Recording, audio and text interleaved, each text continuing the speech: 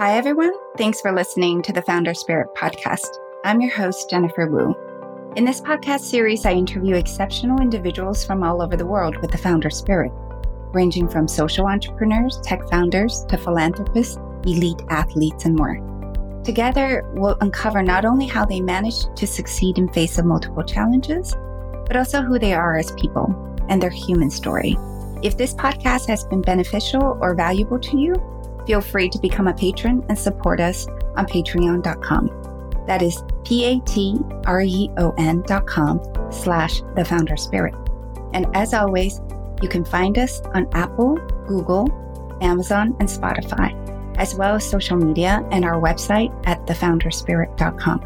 For me as an entrepreneur, it's not about thinking as much as it's doing. And I think ideas are a dime a dozen. Execution is very rare. Being around Hammer, he wasn't afraid to try anything or learn anything. And so I think what I learned from Hammer the most was just be open to learn always. And then whatever you learn, put it into practice and try to do it, try to make it happen. And that stuck with me as I progressed or evolved in my life. If I had not been a missionary first, I wouldn't be who I am today. I mean, I wouldn't understand culture. When you go to 40 countries and you eat their food and you learn their languages and you sleep and learn to communicate and appreciate how they think and how they see the world, learn about humanity. And I think that played a huge part on my worldview, as well as my values, as well as my understanding of what people need, and ultimately storytelling. I always talk about, don't think about what you can get, but think about what you can give. I think I learned that as a missionary. Because I think at the end of the day, at the core, right, every human being wants to feel loved, but they also want to feel appreciated, and they also want to have that connection. I realized that forgiveness is not about so much forgiving the person that you need to forgive. It's actually learning to forgive yourself and freeing yourself from that pain and that resentment. So we think that our purpose and our meaning comes from our destiny, but no, your true destiny can only flow from your identity. To me, success is knowing that God loves me and me loving him back. That's success. And there's no pressure, no expectations. It's unconditional.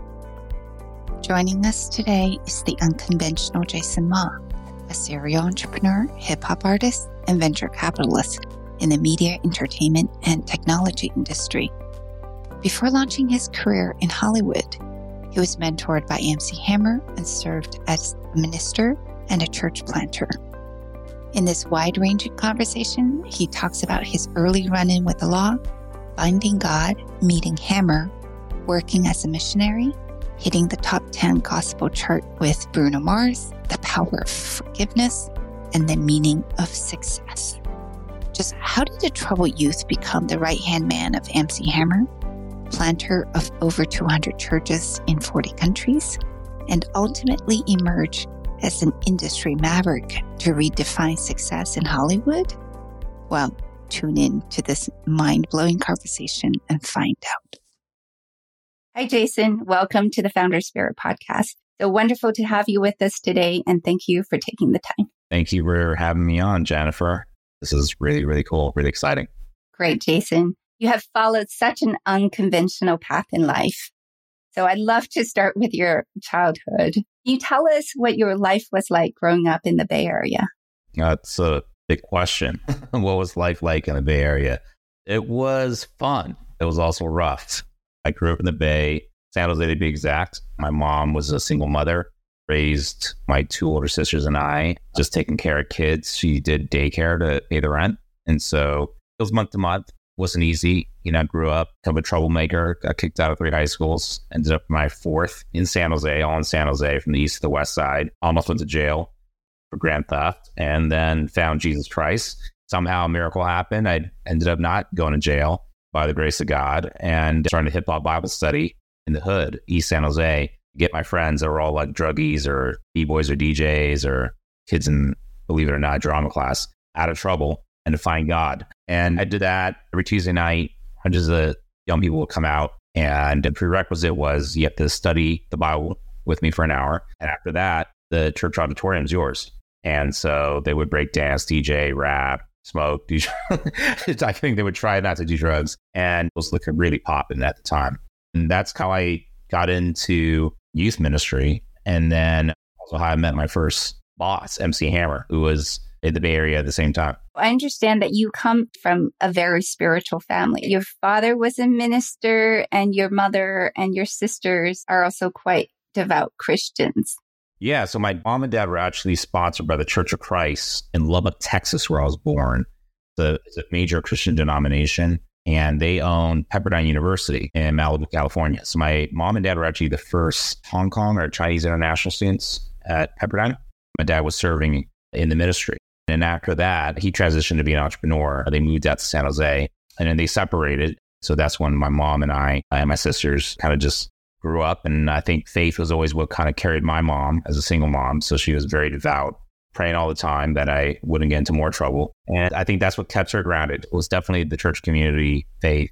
And then, of course, my sisters were, we're all influenced by it, right? So we grew up going to Sunday school and church. Besides religion, music also had a significant influence on your life, as you had mentioned. I know at a young age you had wanted to become the 11th member of the Wu-Tang Clan. You really done your research. Yeah. So tell me about your hip-hop persona as Jay Quest and what the West Coast Underground hip-hop circuit was like back in the day. Wow. I think you're the first podcast that has asked me this specific question. This is great. To be frank, West Coast Underground hip-hop culture was my first religion. That was really my first church, my first fellowship, my first community. If you ever watched the movie 8 Mile with Eminem, where he, was in Detroit and he's in these battle competitions with other rappers in the clubs and the underground, that was very much my teenage years. I was like literally sneaking out my window on a Thursday night to go to Plan B Cactus Club in downtown San Jose when my mom thought I was asleep, and me faking my ID, getting into the club. And every Thursday night, they just had the craziest and dopest rappers perform, freestyle, battle, sell mixtapes. Everyone had a demo and ciphers. And it was just awesome. It was just amazing because it was just all about the culture. It was all about consciousness and everyone being original and everyone having their own style. So, when I grew up, hip hop was very much the golden age. This is like the early 90s. And you had Wu-Tang, you had Nas just coming out, you had Biggie, you had Tupac. The West Coast Underground was a very unique hip hop scene because West Coast was really known for gangster rap at the time. So you had NWA, you had Dr. Dre and Snoop and all this.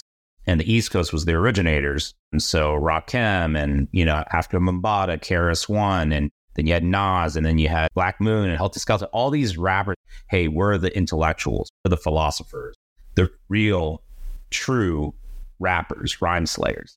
But the West Coast Underground was this movement that was inspired by conscious hip hop, and they just went underground. So instead of gangster rap, it was like Souls of Mischief in Oakland, and one of their members went to Stanford and rapping about a lot of crazy, cool, conscious, philosophical themes and thoughts. And so there were kind of two movements, one in Southern California, and there was one in Northern California. Southern California was a movement called Project Blowed with kind of the godfathers of underground West Coast rap called Freestyle Fellowship.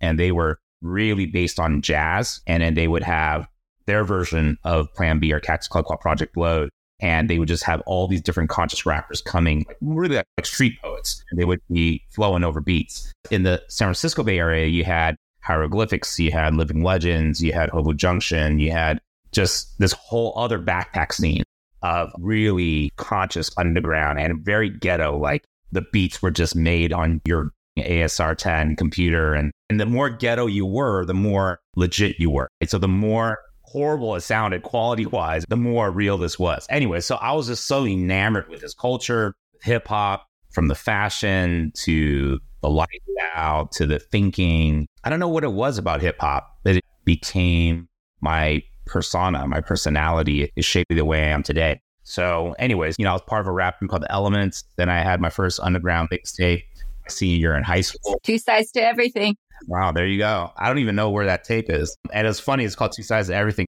I was called Jay Quest. With this cassette tape stays.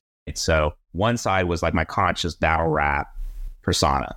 And the other side was me doing funny, comedic Asian raps. So I had a song called Enter the Dragon Wagon. I had a song called Asian Girl. I had like, it's just like the funniest shit ever. I think the mixtape started off with me calling Vietnamese restaurants and like prank calling them. Anyways, it was just like hilarious. And then, I had a song called What the Fuck. That was a crazy song. So that was like when Master P had the song called Make Him Say, So I said, make him say pho, because I love pho so much.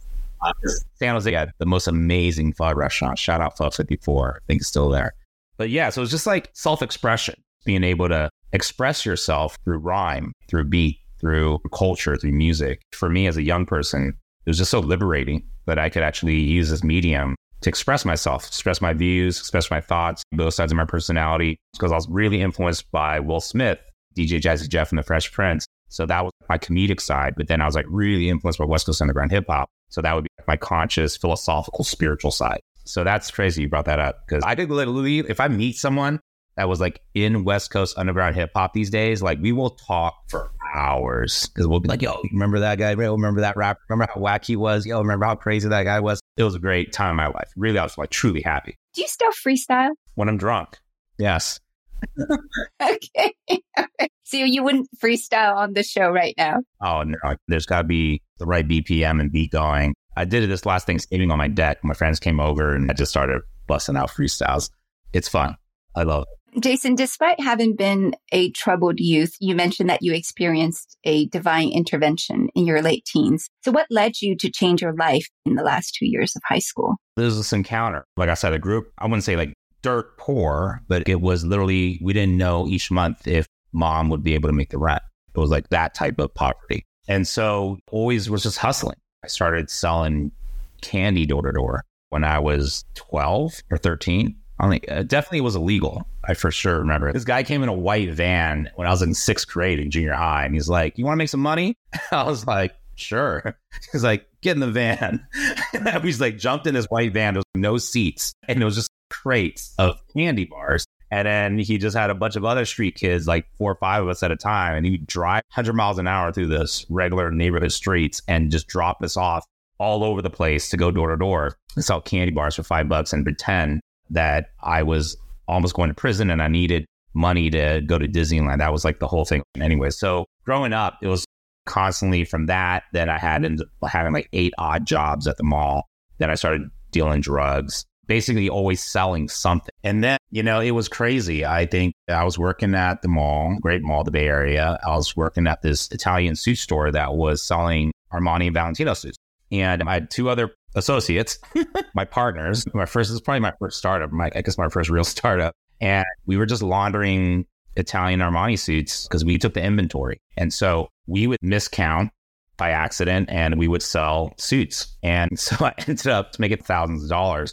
I'm 15, 16 years old. And I'm going to high school in a 3-piece Valentino suit thinking I'm like, Asian Godfather. I think I'm Chow Yun Fat or something. We'd have our rice rockets and ride around in like Honda Civics and Accords that were souped up like Fast and Furious. And it was just a crazy time. But specifically, I got a call one day from my mom when I was 17 at the time, going on 18. And she was like, hey, Jaeson, the cops are on the other line and they have a warrant out for your arrest. And this is true. They said they have video cameras of you stealing at your store. And I'm like, Mom, what are you talking about? So I hang up the phone and I call my 2 friends that were doing this with me. And I'm like, hey, what's going on? And they're like, yo, this one staff found out and ratted on us. And I was like, okay, so do they really have hidden video cameras of us stealing the last 3 months? And they're like, no, it's BS. The cops are just saying that to turn ourselves in. I was like, okay. So I had the balls to call the cops myself. And they're like, we have the hidden camera. We have a warrant out for your arrest. I was like, well, I know you guys are BSing. I know you have nothing on me. So catch me if you can and go ahead. So I hang up the phone and it was weird how much consciousness you have at 17. And I just had this moment. I had this little awakening, like, what am I doing with my life, man? Like, my mom's crying every day. I have everything I want, whether that's popularity and friends and cars and money and clothes. But I felt empty. And I was like, wow, I feel like I need to get my life right. I didn't know what it was. I can't explain what was influencing me at the time. Obviously, it was God, but I didn't know it. So I went into my closet and I took out every single last suit I had left stolen. I put them in 2 big garbage bags and I told my friend, take me to police station. So he's like, why are you doing this? Like, just tell them you stole less than $500 like grand theft. You don't have to go to juvie tonight. And I was like, just leave me alone. And so he drops me off about a mile from the police station, and I don't know what to do. So I'm like having this dilemma, should I turn myself in or not? And so I call my mom, and, she's a praying, Chinese mom. And so I'm like, Mom, I gotta be honest with you. Like, I actually did do it. And what do you think I should do? And my mom's like, well, I don't want you to go to jail. And like a real Chinese mom. I'm like, but Mom, what should I do? Should I tell the truth? I was like, what would Jesus do? And she's like, Jesus don't steal. And I'm like, Mom, what if he did? What would he do? And she was like, well, he'd probably turn himself in and tell the truth to get his life right with God. And I was like, wow, okay. And so at that time, that's what I'm missing. I'm missing God in my life.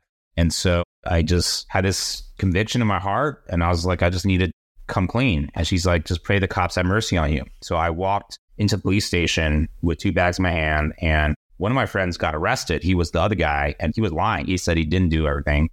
They're cuffing him up. He's crying. And I'm like, okay, this is bad. So cop sees me. He's like, you're Jaeson Ma? I'm like, yes. And he sees these 2 garbage bags in my hand. And I'm like, look, here's everything I have left stolen. I did it, and I'm guilty. I'm sorry.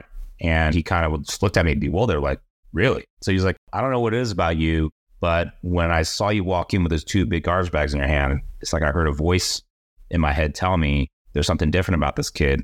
He's a good kid. Get him help. And I was like, what? He's like, I haven't done this in 20 years of my police career, but I should take you to jail right now, but I'm not going to do that. Instead, I need to turn your case into the DA, but you'll probably still have to go to jail when you go to court because you pleaded guilty, but I'll let you go for now. And so I'm like, what? So a little miracle happens. And the bigger miracle happens. They lose my court case for 6 months. So I think God gave me those 6 months to repent, change. I literally just did a 180. I threw away all my marijuana plants in my backyard. I literally went from straight S to straight D's. I started bringing all my gangster hip hop friends, started this hip hop Bible study. Long story short, I became like a Jesus freak. And everyone was just like, who, what? J Ma? What happened? And by the time I got a letter in the mail 6 months later saying I got to go to court, I was very much a different person, and everyone knew it. I was like an evangelist and telling everyone I could about Jesus Christ. And I went in, I pleaded guilty to all charges. I didn't even have a lawyer. And so the first trial, they said, come back in a month. I came back a second time. They're like, we're going to get 2 more lawyers investigated more in depth. Came back a third time, and they just said, we made a decision and you can go free. And I was like, free? I mean, there's nothing free. Like, what do you mean I can go free? I have to go to jail. He's like, no. I was like, do I have to pay the company back money? And they're like, no. I was like, well, tell me I got community service. He's like, no community service hours. I was like, well, my probation officer. And the judge looked at me and said, when you walk out of this courtroom, she won't be your probation officer anymore. Just get out of here. And I was like, I can just go? He's like, yes. And I was like, okay, thank you, sir. And so I walked out. It was a sunny day. I remember it was downtown San Jose PD courthouse. And, I just said, God, you're the nicest dude I ever met. I was like, thank you for giving me a second chance. He's like, what can I do for you? That day, I was just like, I'm going to let Jesus take the driver wheel and just see wherever he wants to take me, and it's taking me to here. That's an amazing story. Sounds like you were literally saved by the grace of God. I had mentioned that you then started a hip hop Bible study group at a local church, embracing your 2 passions, spirituality and music. And it's also through that you met someone named Stanley Kirk Burrell, who eventually became your lifelong mentor. So as a 17-year-old kid, how did you get a job with MC Hammer?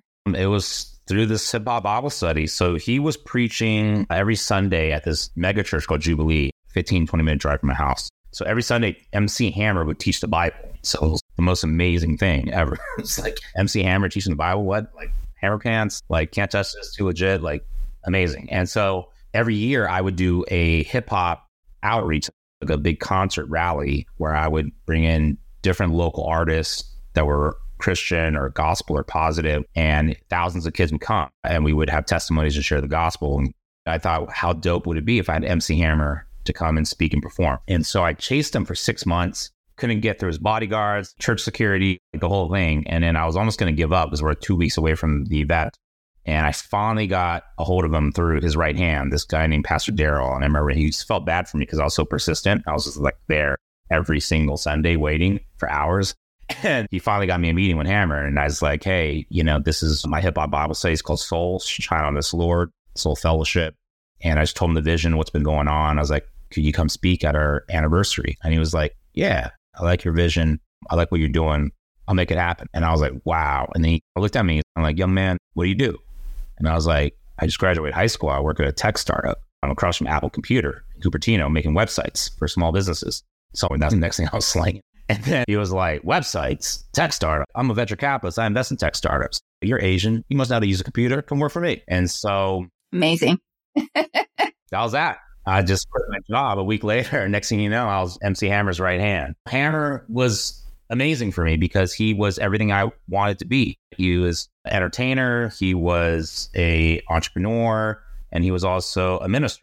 And so it was just kind of crazy that God placed him in my life because he kind of knew we were similar in that way. And so he taught me everything. So, I would go into the studio with him and we would, literally be recording tracks till, 6, 7, 8, 9 in the morning from 10 at night. And then we would have different artists coming in and out. Then he'd have me go, put together a business plan to go raise millions of dollars for this independent music label that we had. I was 17. Like, I don't know, how to write a business plan. And he just literally, remember, went to a Fry's electronics store and he bought a CD-ROM for like $100 on how to write a business plan. He's like, just put in your computer and follow the instructions. If you don't understand something, ask me. I was like, okay. And actually wrote a 100-page business plan. We raised a few $1 million. It's nuts. And then he got to tech and he's best friends with this guy named Ron Conway, who's the godfather of Silicon Valley, SV Angels. And he coined the term angel investment. It's because he was the first check in eBay and Google and Twitter and YouTube and all these different companies. He became best friends with Hammer. And they would hang out together all the time. And so I always said that Ron wants to be cool and Hammer wants to get into tech. So it was like a perfect match made in heaven. So I would drive Hammer to all these meetings and he'd be like, all right, today we're going to YouTube. And I'm like, what's YouTube? And he's like, oh, they're uploading content to servers, the future. We're going to make our music videos on our camcorders and upload it on the internet. I'm like, that sounds horrible. That sounds like a horrible idea. And we really did. We shot a music video in the alley with a camcorder and like uploaded it to YouTube. This is when Britney Spears was making multi-million-dollar music videos with Joseph Kahn. And I'm like, this is not going to work. And of course, we just had this foresight. And we're at YouTube when I was 5 people above Pizza Parlor in San Mateo. Then we were at Twitter when I was like 3 people. I remember he was with Jack Dorsey and he was like, you guys should do question and answers, like forums, like town halls. And he did like the first thread. He was like the first official celebrity on Twitter. And then later he brought Ashton into me more at the time when they were still together. Then like Will.i.am. And it was, anyways, he was like the first celebrity that was in tech. And you can ask anybody, whether it was Ron, Ben Horowitz, because he was like the Bay Area legend. Who's not going to want to take a meeting with MC Hammer? You're like some nerd in Silicon Valley, Right. It's Hammer time. So anyway, so that was that. His whole thing was always Jaeson, rich content, digital distribution. Hollywood's coming to Silicon Valley. And he was like, it's all coming here. Watch. And this is 1997. And so everything in the office is Bluetooth, wireless. He was just always prophetic. He was always ahead of his time. He was always seeing the intersection of content and technology. And I was just a recipient of everything. And then on the weekends, we literally go to San Quentin or we go to the county jail and he would go and preach to the prisoners and jailmates. And then we would full-blown deliverance sessions. We'd go and cast out devils and do exorcisms. Like, it was nuts. So it was just this crazy time in my life that was so rich. And when I look back, I was like, wow, those are like really, really awesome days. Having had that exposure to many things through MC Hammer, so going from visiting startups to creating music, what lessons did you take away from this whole experience? Great question. You just got to do it. I think the end of the day for me as an entrepreneur, it's not about thinking as much as it's doing. And I think ideas are a dime a dozen. Execution is very rare. Being around Hammer, he wasn't afraid to try anything or learn anything. And he was always just like, oh, wow, look at this animation company from Korea. Oh, wow, look at this social media company. Or, oh, wow, look at this fiber optic cable company that can deliver content and data faster. Oh, wow, like look at the way this minister is preaching.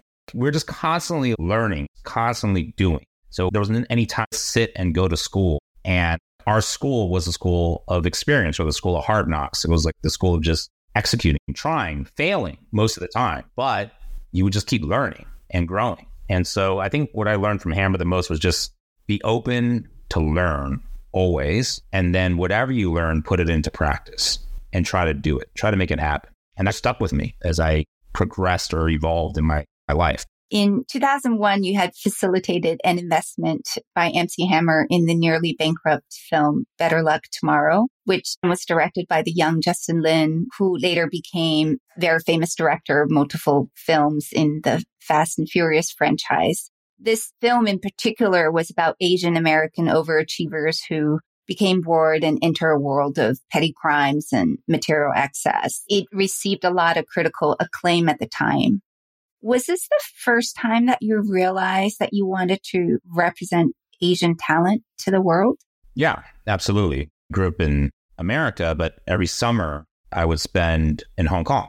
And, I'd be with all my grandparents and I'd be watching all the 80s, 90s Hong Kong classics like God of Gamblers, Better Tomorrow, Hard Boiled, Killer, Shanghai Tang. In the 80s and 90s, Hong Kong was like the K-pop or Korea K-drama. It was just so great. And it had that aura, right? It had that golden era. It had that just power and excellence and storytelling that was just as good as Hollywood from Asia. And in many ways, I would say as good as Hollywood, innovated a lot of what we see in Hollywood. So all Hollywood action is now and was influenced by Hong Kong action, whether that was martial arts or whether that was John Woo with Two Guns and Matrix had all the same martial art trainers. So I always had this dichotomy because I would be in Hong Kong and I see all these badass Asian heroes. Like these guys were like the Robert De Niro, Al Pacinos of Hong Kong and Chinese cinema. And I just feel like, man, I want to be like that when I grow up. And then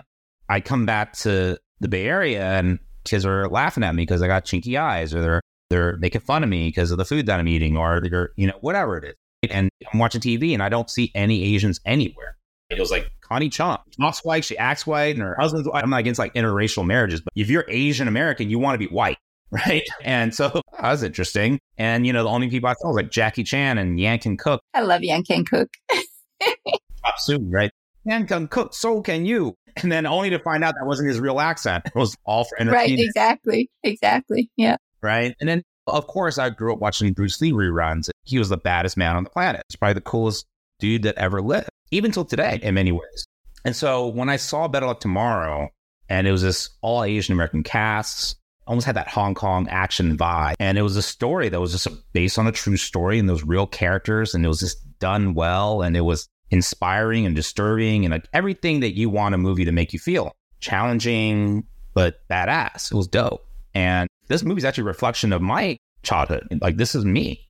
I was involved with that shit, right? I was smart. I was also a thug and, trying to get straight A's while also trying to kill and shoot people. So I remember just watching the premiere at this Asian American Pacific Film Festival in San Diego with Hammer. And I just thought, wow, this is what I want to do for the rest of my life. I want to represent Asian culture in mainstream media the correct way. And the only way to do that is through film. It's through media. It's through storytelling. It's through content. I always use that famous quote from Allen Ginsberg: whoever controls the media controls the minds, thoughts, and behavior of society and culture. And so I realized like media is the most powerful form of influence. There's a reason why there's extreme left and extreme right. There's CNN and there's Fox and there's nothing in between. And there's a reason why there's identity politics and there's all these different things that's all influenced and controlled by media. And that's why every billionaire, once they become a billionaire, what's the first thing they do? They buy a media company. They buy a publication. They buy the Washington Post. They buy a basketball team because they know media influences how people think, how people perceive, how people see the world, how people interpret reality or truth. And so I was like, okay, well, if I'm going to change the perception of how people see me and see Asians in general, I have to get involved in media. And so I told Hammer, after working for him, it was like 5, 6, 7 years, I want to leave venture capital, which was the main thing we were focusing on, and the companies that we're building. And I want to go get my film and television degree at UCLA or USC and go to Hollywood. So he gave me his blessing. And then, God had his other plans. And you decided to become a full-time missionary in your 20s. Yeah, because my pastor was like, you are not going to Hollywood. That's the devil talking to you. And that is not God. And I was like, what? What do you mean it's not God? And then Hammer gave me great advice. He was just like, look, Hollywood's always going to be there. Been there, done that. Just go do God's work first. Lay a strong spiritual foundation, build your character, do God's work, serve the poor. That's when I became missionary. So I ended up going the extreme opposite direction. Went to seminary, a full theological, and I majored in global leadership, but also management as my undergrad, as well as biblical studies and also postmodern youth culture. And that's where I experienced the world. And when I look back, I'm like, wow, if I had not been a missionary first, I wouldn't be who I am today. I mean, I wouldn't understand culture. When you go to 40 countries and you eat their food and you learn their languages and you sleep and learn to communicate and appreciate how they think and how they see the world and their religions and their gods and their food and their style and their music and, their challenges, the rich and the poor and the gaps and everything in between, you learn about humanity. And I think that played a huge part on my worldview, as well as my values, as well as my understanding of what people need and ultimately storytelling. I think that's so important because I grew up in Salt Lake City. I had a lot of Mormon friends, and most of them went on their mission at the age of like 19 or 20. And thinking back now is just such a formative experience that you can give to someone because you learn to live a spiritual life during that time. And you also learn to connect with people, which gives you incredible foundation, not just a spiritual foundation, but also for the rest of your life. But in what way did this missionary work help you become a better entrepreneur, do you think, Jaeson? Another great question, Jen. I was just with the guys last night. We were talking about how Mormons are the greatest salesmen.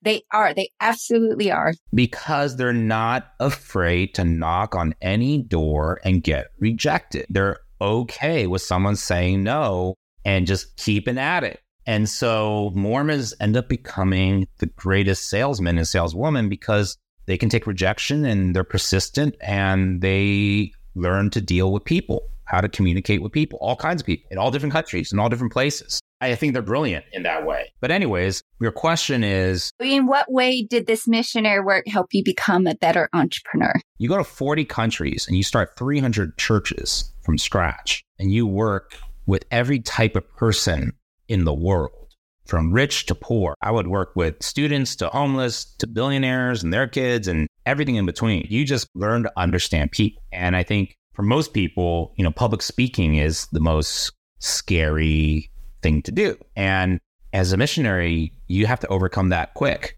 and just learn how to talk at any given moment, at any given time. And so I think the main thing for me was learning cross-cultural communication, how to talk to people of different cultures, of different backgrounds, and how to really listen, how to understand, how to appreciate, and how to serve. Because I'm not there to get, I'm there to serve Christ. I'm there to share the gospel. I'm there to give God's message of love and hope and forgiveness. When I came back to business, sometimes I'd be at a business conference and they'll ask me on a panel or something like, what's the best thing that you can give advice to, a young entrepreneur? And I always talk about, don't think about what you can get, but think about what you can give.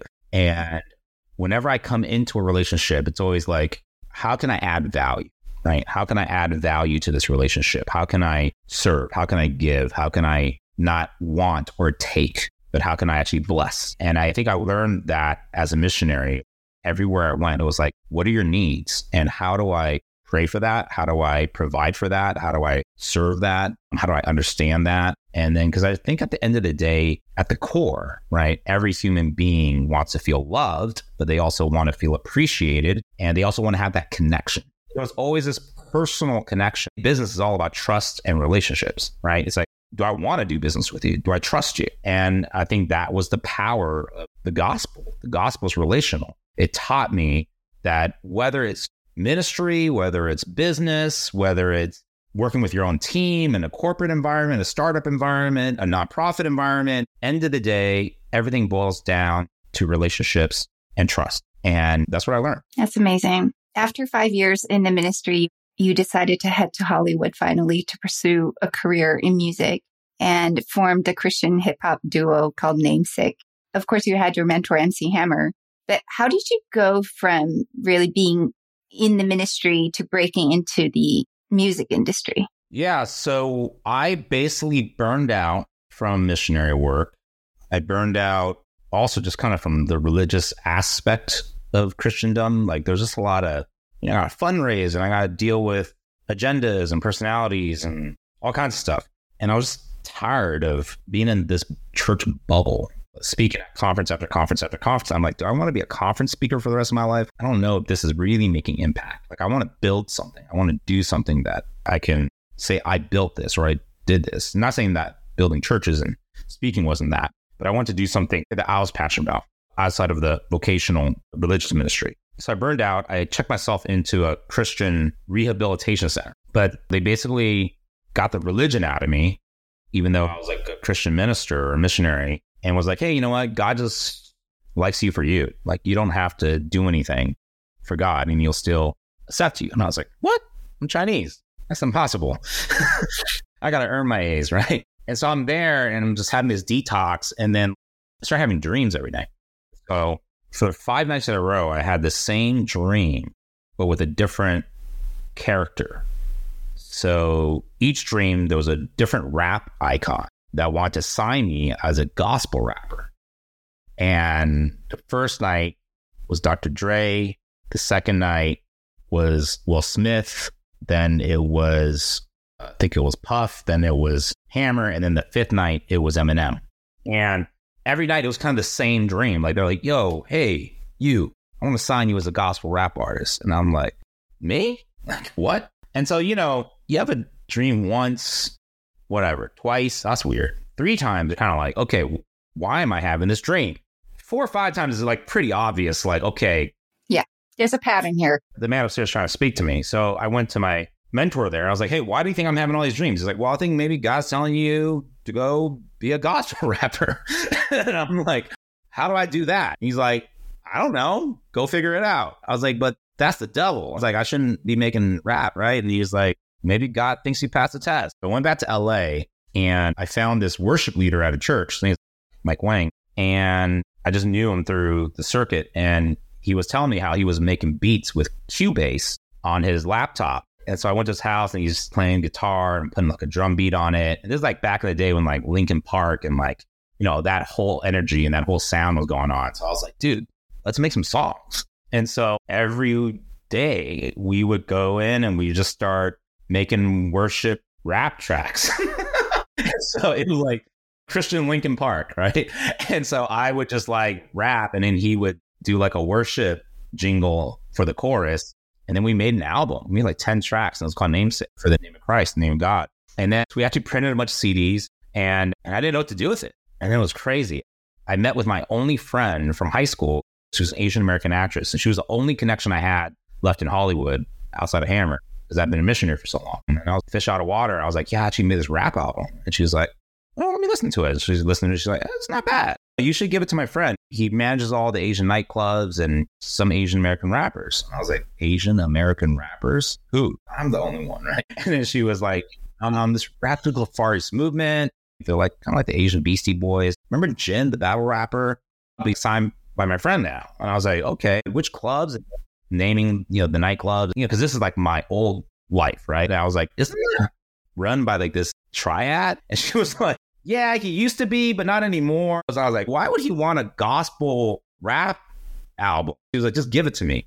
So then I get a call from her and she's like, hey, that manager dude like wants to meet with you like in a few hours. So I go to downtown LA and this dude's sitting there. And I remember he had like this tiger dragon tattoo hanging out, shirt down, sunglasses, literally straight out of like a Hong Kong trad movie. And he's sitting there and then he's like, what do you do? And I was like, I'm a youth pastor. He's like, what? Like, I thought you were like a rapper. I was like, well, I'm a missionary for the last 5 years. He goes, I'm a pastor's kid. Because my dad's pastor. He said, my grandfather's pastor. I've been to church, been there, done that. And I don't want anything to do with it. So if you're like super into Jesus and all that, like, don't try to preach to me. Like, I know where I stand. I'm like, oh, okay, well, dude, like Jesus is not about religion. He's about relationship. And technically he says in the scriptures where 2 or 3 gather, he's there with them. So technically me, you, my friend here talking about the big J upstairs, we're having church right now. So then I share my testimony. How I almost went to jail. God saved me. And then ended up saying a prayer for him. Give him a little prophetic word. And he was shocked, like shaking. And so he goes to the restroom and he comes back out minutes later and he's freaking out. And he's like, look at my phone. And the alarm's going off. Look at what it says on my phone. And so on his calendar, it said the word church. And I was like, why does it say church? He's like, that's what I'm saying. I was looking for a church location for our music video shoot, Far East Movement, but they were able to find it this morning. And that's why I was able to change my schedule and have lunch with you. But it's 2:00 right now. We're having church. And I was like, oh, snaps, right? So, hallelujah. And then so he ends up introducing me to the leader of Far East Movement, and he also introduces me to Jen, all within a span of 48 hours. And so I lead them all to Christ, and their careers were going nowhere at that time. Like they literally couldn't pay the rent, couldn't pay the bills. It was like scrapping. And I was like, God has a plan. We're going to create an Asian Def Jam for Jesus Christ. I'm going to raise money, invest into the company, and we're going to become soldiers of light. We're going to do God's work as Asian hip hop label. And so I baptized all three of them in this bathtub, 1234 Wilshire Boulevard, and the rest is history. And then Far East Movement was assigned to produce my album. And then it was super funny because like Kevin Nish, after listening to my Christian rap album, he was like, yo, Jay, after listening to your music, it's all right, but we're not really sure what to do with you. Your raps are okay. You could tell he was kind of like being nice, like they're not great. And he was like, but you're not Jay-Z, you're not Eminem. Like, and he was like, man, but you know what, Jay? He's like, man, when you pray for us, you talk to us about God, you ever thought about just talking or preaching or praying over the beat? And I was like, what do you mean? Like preaching? And he's like, why don't you play that beat your friend just sent you and play one of your sermons on YouTube over the beat to see what happens. So he plays my sermon over the beat, and then it just lands in this crazy cadence. And his hair just starts standing up, and he's like, yo, Jay, this is crazy. You're like Joel Osteen and Eminem, like smashed into one, right? And I'm like, really? And he was like, can you just preach about anything at any time? I'm like, I've been doing that for like the last 10 years of my life. And he's like, let's get you in the studio. So we go into the studio, and he tells me to preach about love. So I just freestyle like 3 verses over this beat, this crazy offbeat cadence. And it just sounds crazy. He's like, yo, we got to make this more commercial, more pop friendly, so it doesn't feel religious. I'll get somebody to sing on the hook. And I was like, okay, well, who you got? He's like, I got this guy. He's really good. He sounds like Michael Jackson, man. I know he needs the money. He's our Filipino brother. And I was like, what's his name? He goes, Bruno Mars. And I'm like, hey, that's a weird name, Bruno Mars. So I'm listening to his track. He sounds like MJ. And so he calls Bruno, and he comes back, and he's like, yo, I got you the deal of the century. He needs the money. It's Christmas time coming up, $1,500, 4 tracks. He'll write, record it for you ASAP, pronto. So I write a check, Bruno Mars, $1,500. And Bruno laces the tracks for me. And then when I get the songs back, I'm like, dude, it sounds so good. Why would I want to get someone else to sing on it, right? I'll just release it like this. So I end up releasing the track on like Amazon Music, and it hits like top 10 gospel charts out of the blue. Like I was nobody. I was like, it just drops and it just blows up, and it starts getting millions of views on YouTube. And I'm like, what is going on? And anyway, so that started the whole movement. And so then Far East Movement recorded G6 months later, and then it went #1. And then we signed them at Interscope. And then Jin, we sent on a one-way ticket to Hong Kong with Universal Hong Kong. And he's now the biggest rapper actor in China. So anyway, so that's how it started. That's how I got into the music industry and ran that company for a few more years. And then we started bringing K-pop bands over. And then that just kind of became the business. It was like this East-West crossing over of Asia and Hollywood. Specifically in music first, and then I went later into talent to film and all that. So, it's interesting that you mentioned the song Love, which featured Bruno Mars. Your third album called Glory, there were also other songs called Life, Gratitude, Passion, and Glory. And you were clearly preaching through your music. And one of the lyrics that I came across in the song Life, you said, we may have hard times, struggles, pain, and suffering. You got to learn to forgive, because forgiveness is the way to freedom. Jaeson, who did you have to forgive? Great questions, man. You really are a good podcaster, I must say. You're definitely the most thoughtful and well-researched podcaster I've ever had a podcast with. So kudos to you. My dad, for sure, number one. I didn't really get to know my dad till after my 30s. And up to that point, we didn't talk because he was in and out of my life, but he was never really consistently there. And, he's just a very interesting man, to say the least, and a lot to look up to, but also a lot in my childhood that was just very, very chaotic and very distressful. So for a long, long time, I was bitter at him, and I was angry at him because he wasn't there, and in my mind at least, and especially his relationship with my mother and my sisters and the family and everyone else. And so for a long, long time, I really hated him, and I basically just detached myself. But it wasn't until probably I would say in my late 20s or early 30s that just a revelation came to me that if I continue to harbor this anger and this resentment, what I hate is what I'll become. And what I resent is what I'll become. And that was eating me on the inside. And I realized that forgiveness is not about so much forgiving the person that you need to forgive. It's actually learning to forgive yourself and freeing yourself from that pain and that resentment and that anger and that bitterness and that unforgiveness. And so I realized at the end of the day, Jesus speaking to me like, I've forgiven you. Why can't you forgive your dad? So that was the moment I woke up and I was like, you know what? We're all sinners and we all fall short of the glory of God, and we all need Christ, and we all need forgiveness, and we all need grace, and we all need love, ultimately, that none of us deserve, because we've all fallen short. We've all made mistakes. We're all imperfect.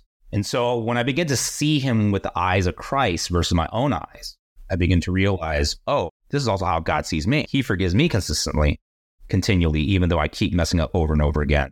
How can I not extend that same forgiveness that he's given me to someone else? And that's why, what's the greatest commandment? Love the Lord your God with all your heart, soul, strength, and mind. Love your neighbor as you love yourself. Well, if you don't love yourself, God help your neighbor, right? Because you're only going to treat others how you treat yourself. And so, well, how can you treat yourself without knowing how God treats you, how God loves you? So, oh, okay, that's how it works. That's the cycle of life. God loves me unconditionally. I can love and accept myself unconditionally. Therefore, I can love you or him or her, my dad, my enemy, my competitor, my ex-girlfriend, my ex-business partner. Instead of looking at them with resentment and bitterness and anger and competition, it's Jesus saying, pray for your enemies, right? What good is it if you just forgive those who love you? That's not the power of the gospel. The power of the gospel is forgiveness. More powerful than the atomic bomb is the power to forgive. How can a Jew forgive a Palestinian? How can a Palestinian forgive a Jew? How can Chinese forgive the Japanese? How can Japanese forgive the Chinese? The world would just be a wonderful place if we all learn to forgive, and realizing that forgiveness is not weakness, but forgiveness is freedom. Forgiveness is letting go and not holding that pain and that grudge that makes yourself ugly. And so for me, once I was able to forgive my dad, I realized, wow, I can learn so much from him.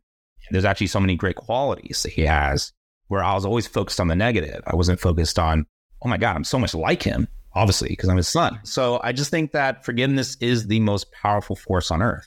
And whoever does learn to forgive learns to be free. It's really interesting. I had a very similar experience with my mother. For most years of my life, I was very annoyed with her and very frustrated. And then after I had that moment and I realized that she actually loved me, that she did everything out of love, then my perspective on everything she was doing completely changed.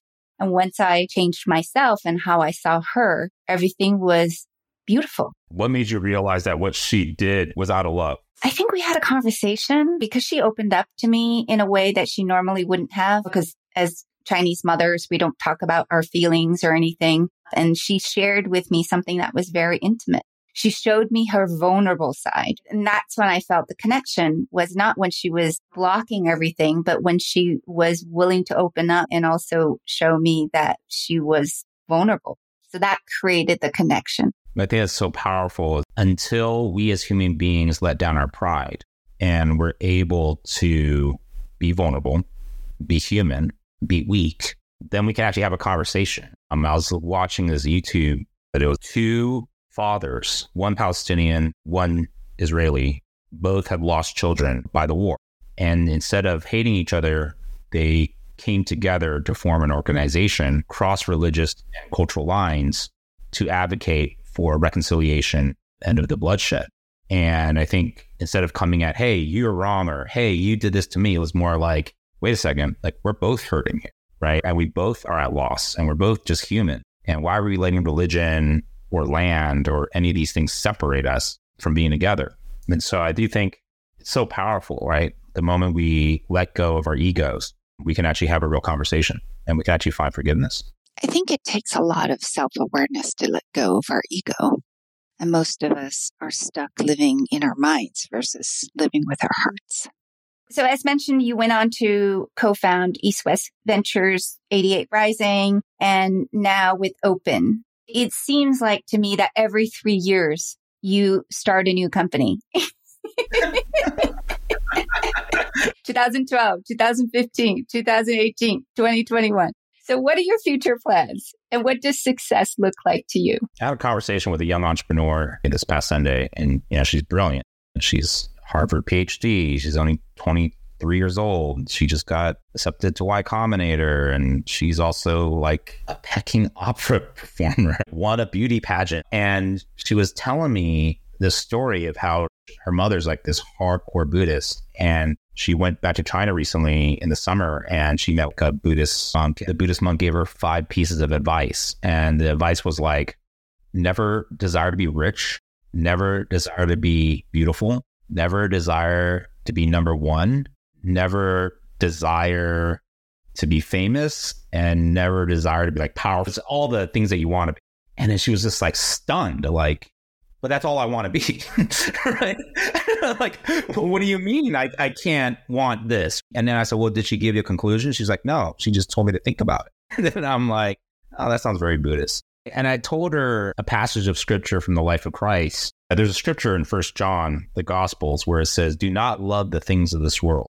If you love the things of this world, the lust of the eyes, the lust of the flesh, and the pride of life, the love of the Father, your heavenly Father, is not in you. So it's interesting. You go like, why did John put this passage there? Well, it's actually a reflection of the life of Christ, because when Christ came into the world, he didn't start his ministry till he was 30 years old. And in many ways, his ministry was like a startup, right? It was like up till 30, he was just a carpenter. He was just like an average Joe, like making tables with his dad. But all of a sudden, he changes into Jesus Christ Superstar, and his startup lasted only 3.5 years. But this is probably the greatest startup in human history, right? This 3.5-year-old startup has now transformed a third of the planet.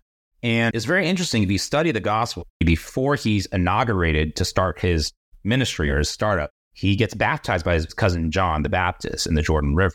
And everyone witnesses this. He's out in the Jordan, and John baptizes him. And then when Jesus comes out of the water, it says that the heavens opened up, a dove flies down, and the audible voice of God is spoken over Jesus. And everyone hears it.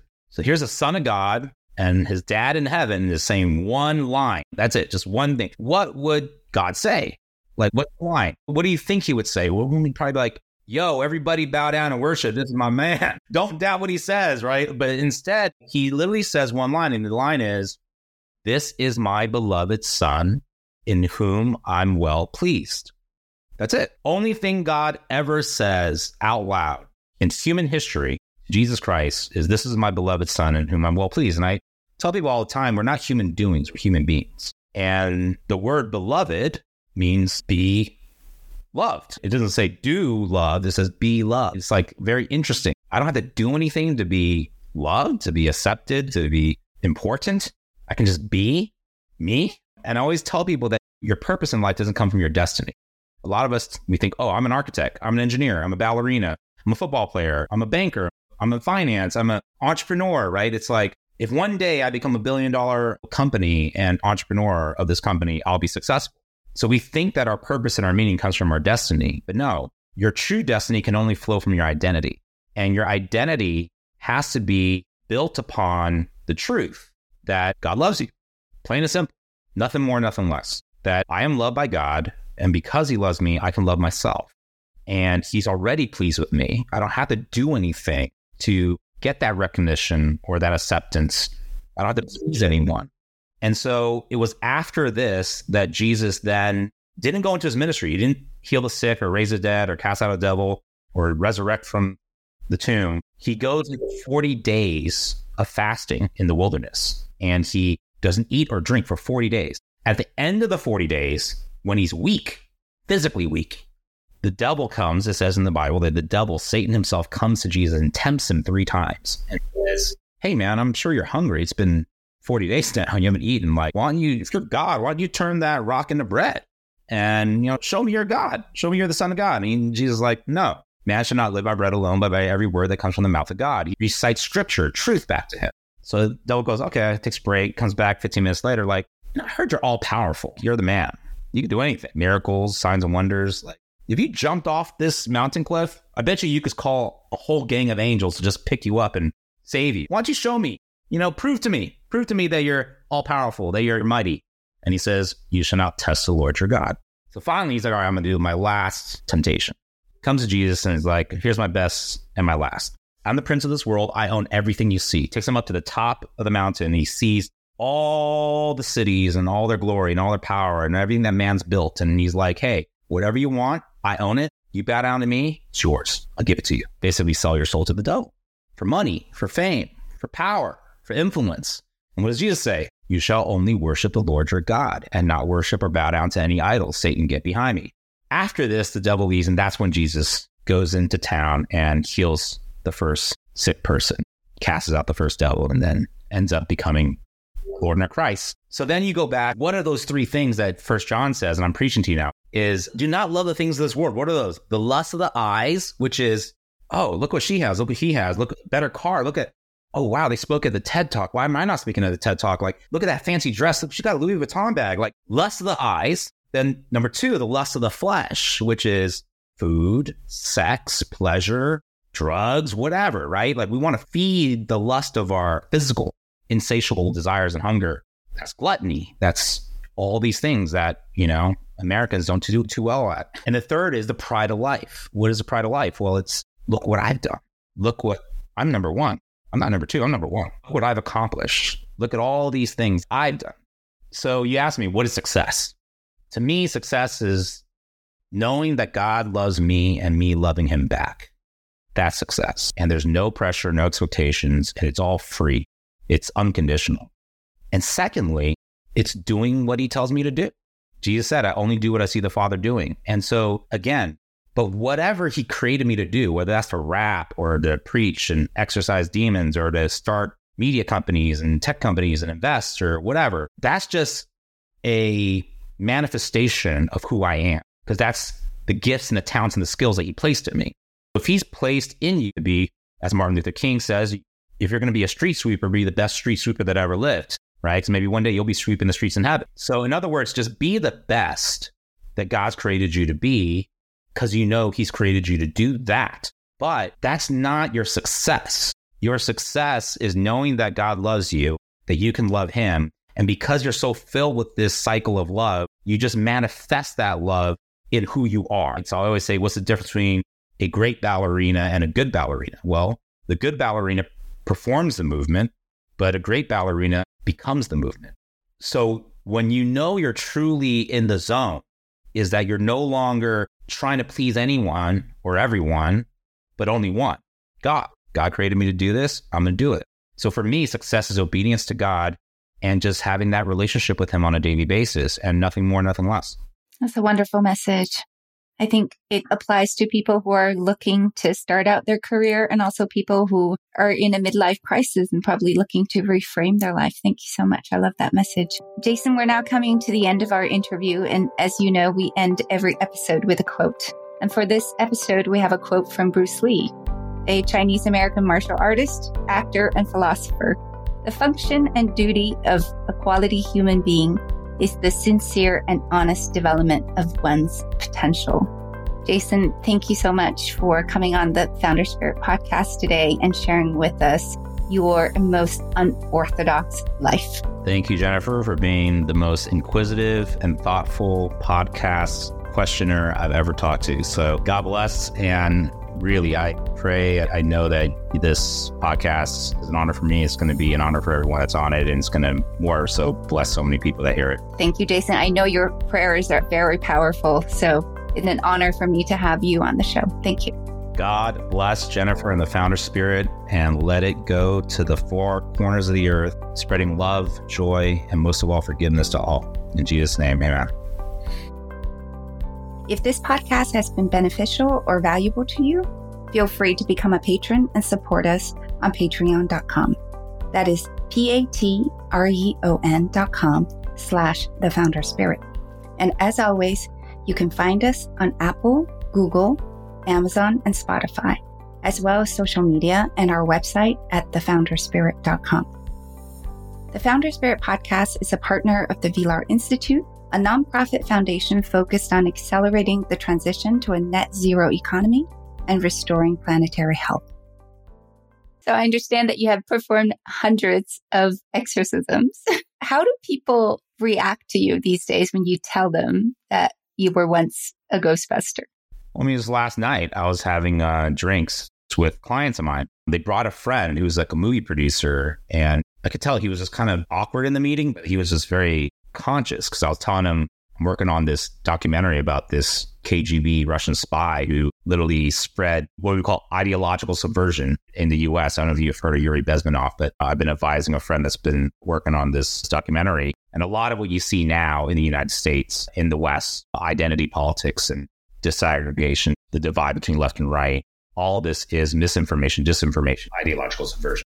And then somehow they were talking about my friend Jeremy Lin and Linsanity because one of the bankers went to school with him in Harvard. I told him my Jeremy Lin story, how I was at his first game, and God gave me a word to tell his mom that he was going to be starting 5 at the New York Knicks very soon. He would have multiple 30-point games, and God would use him to be a light to the whole world. And then it happened. The next game, Linsanity broke out and all this craziness. So the guy sitting next to me was like, so you're like spiritually connected. You were channeling. And I'm like, yeah, I mean, he's like, how? And then so I was just like, well, I used to be a missionary. I was in 40 countries in my early 20s, cast out devils, sick, raised dead. He was like, just like glued, right? Anyways, at the end of the night, he tells me he's been on a spiritual journey. He's been in Hollywood working at these major companies and just felt lost. And then a few years ago, he got into Kabbalah and started studying. And then apparently he had a bad experience and he left. And then he met Joe Dispenza and then he was doing spiritual work and all this other stuff. So long story short, so at the end of the night, I gave him a word and he was really, really touched. And I know this sounds crazy because we're on this podcast, but so last night I got home and I got visited in my dreams by a demon. It came and it attacked me. And then I woke up. I was so tired. I was like, I don't want to deal with this. So I went back to sleep. And then it came again in my dream. And I was casting the devil out of the dream. And then when I woke up in my bed, it was actually in my room. And so I had a command to leave in Jesus' name. And immediately just sent a message to my prayer team to say a prayer of protection for me. But a lot of times what happens is a lot of people don't realize that the spiritual realm is what's more real than the physical realm, meaning the spiritual realm existed before the physical realm. God existed before there was earth. And so everything we see in the physical is actually a manifestation of the spiritual. And so when you become aware and in tune with the spirit realm, you just start recognizing things. And so when you start touching, and I knew what had happened is because this guy was so involved in Kabbalah and portals and all that other stuff that opens up doors to the other realm that, long story short, me interacting with him, most likely something came over from his dimension or whatever you want to call it, whatever he was carrying. So that happens every now and then with me, like every month or other month. And I always say that evil spirits, they come in 3 different forms, and that's people, places, and objects. And so they can either be transferred from a person, they can actually be in a place, like you're going through a red light district in Thailand, and you're just like, wow, why does it feel so dark and icky here? Or objects. So people can actually cast spells onto objects. So you got to be very, very careful. And that's why you want to make sure that your house is clean, you're constantly right with God. But yeah, I mean, that's just real-time story. Hopefully tonight you'll have better dreams. Hopefully this podcast will only bring you positive energy, Jaeson.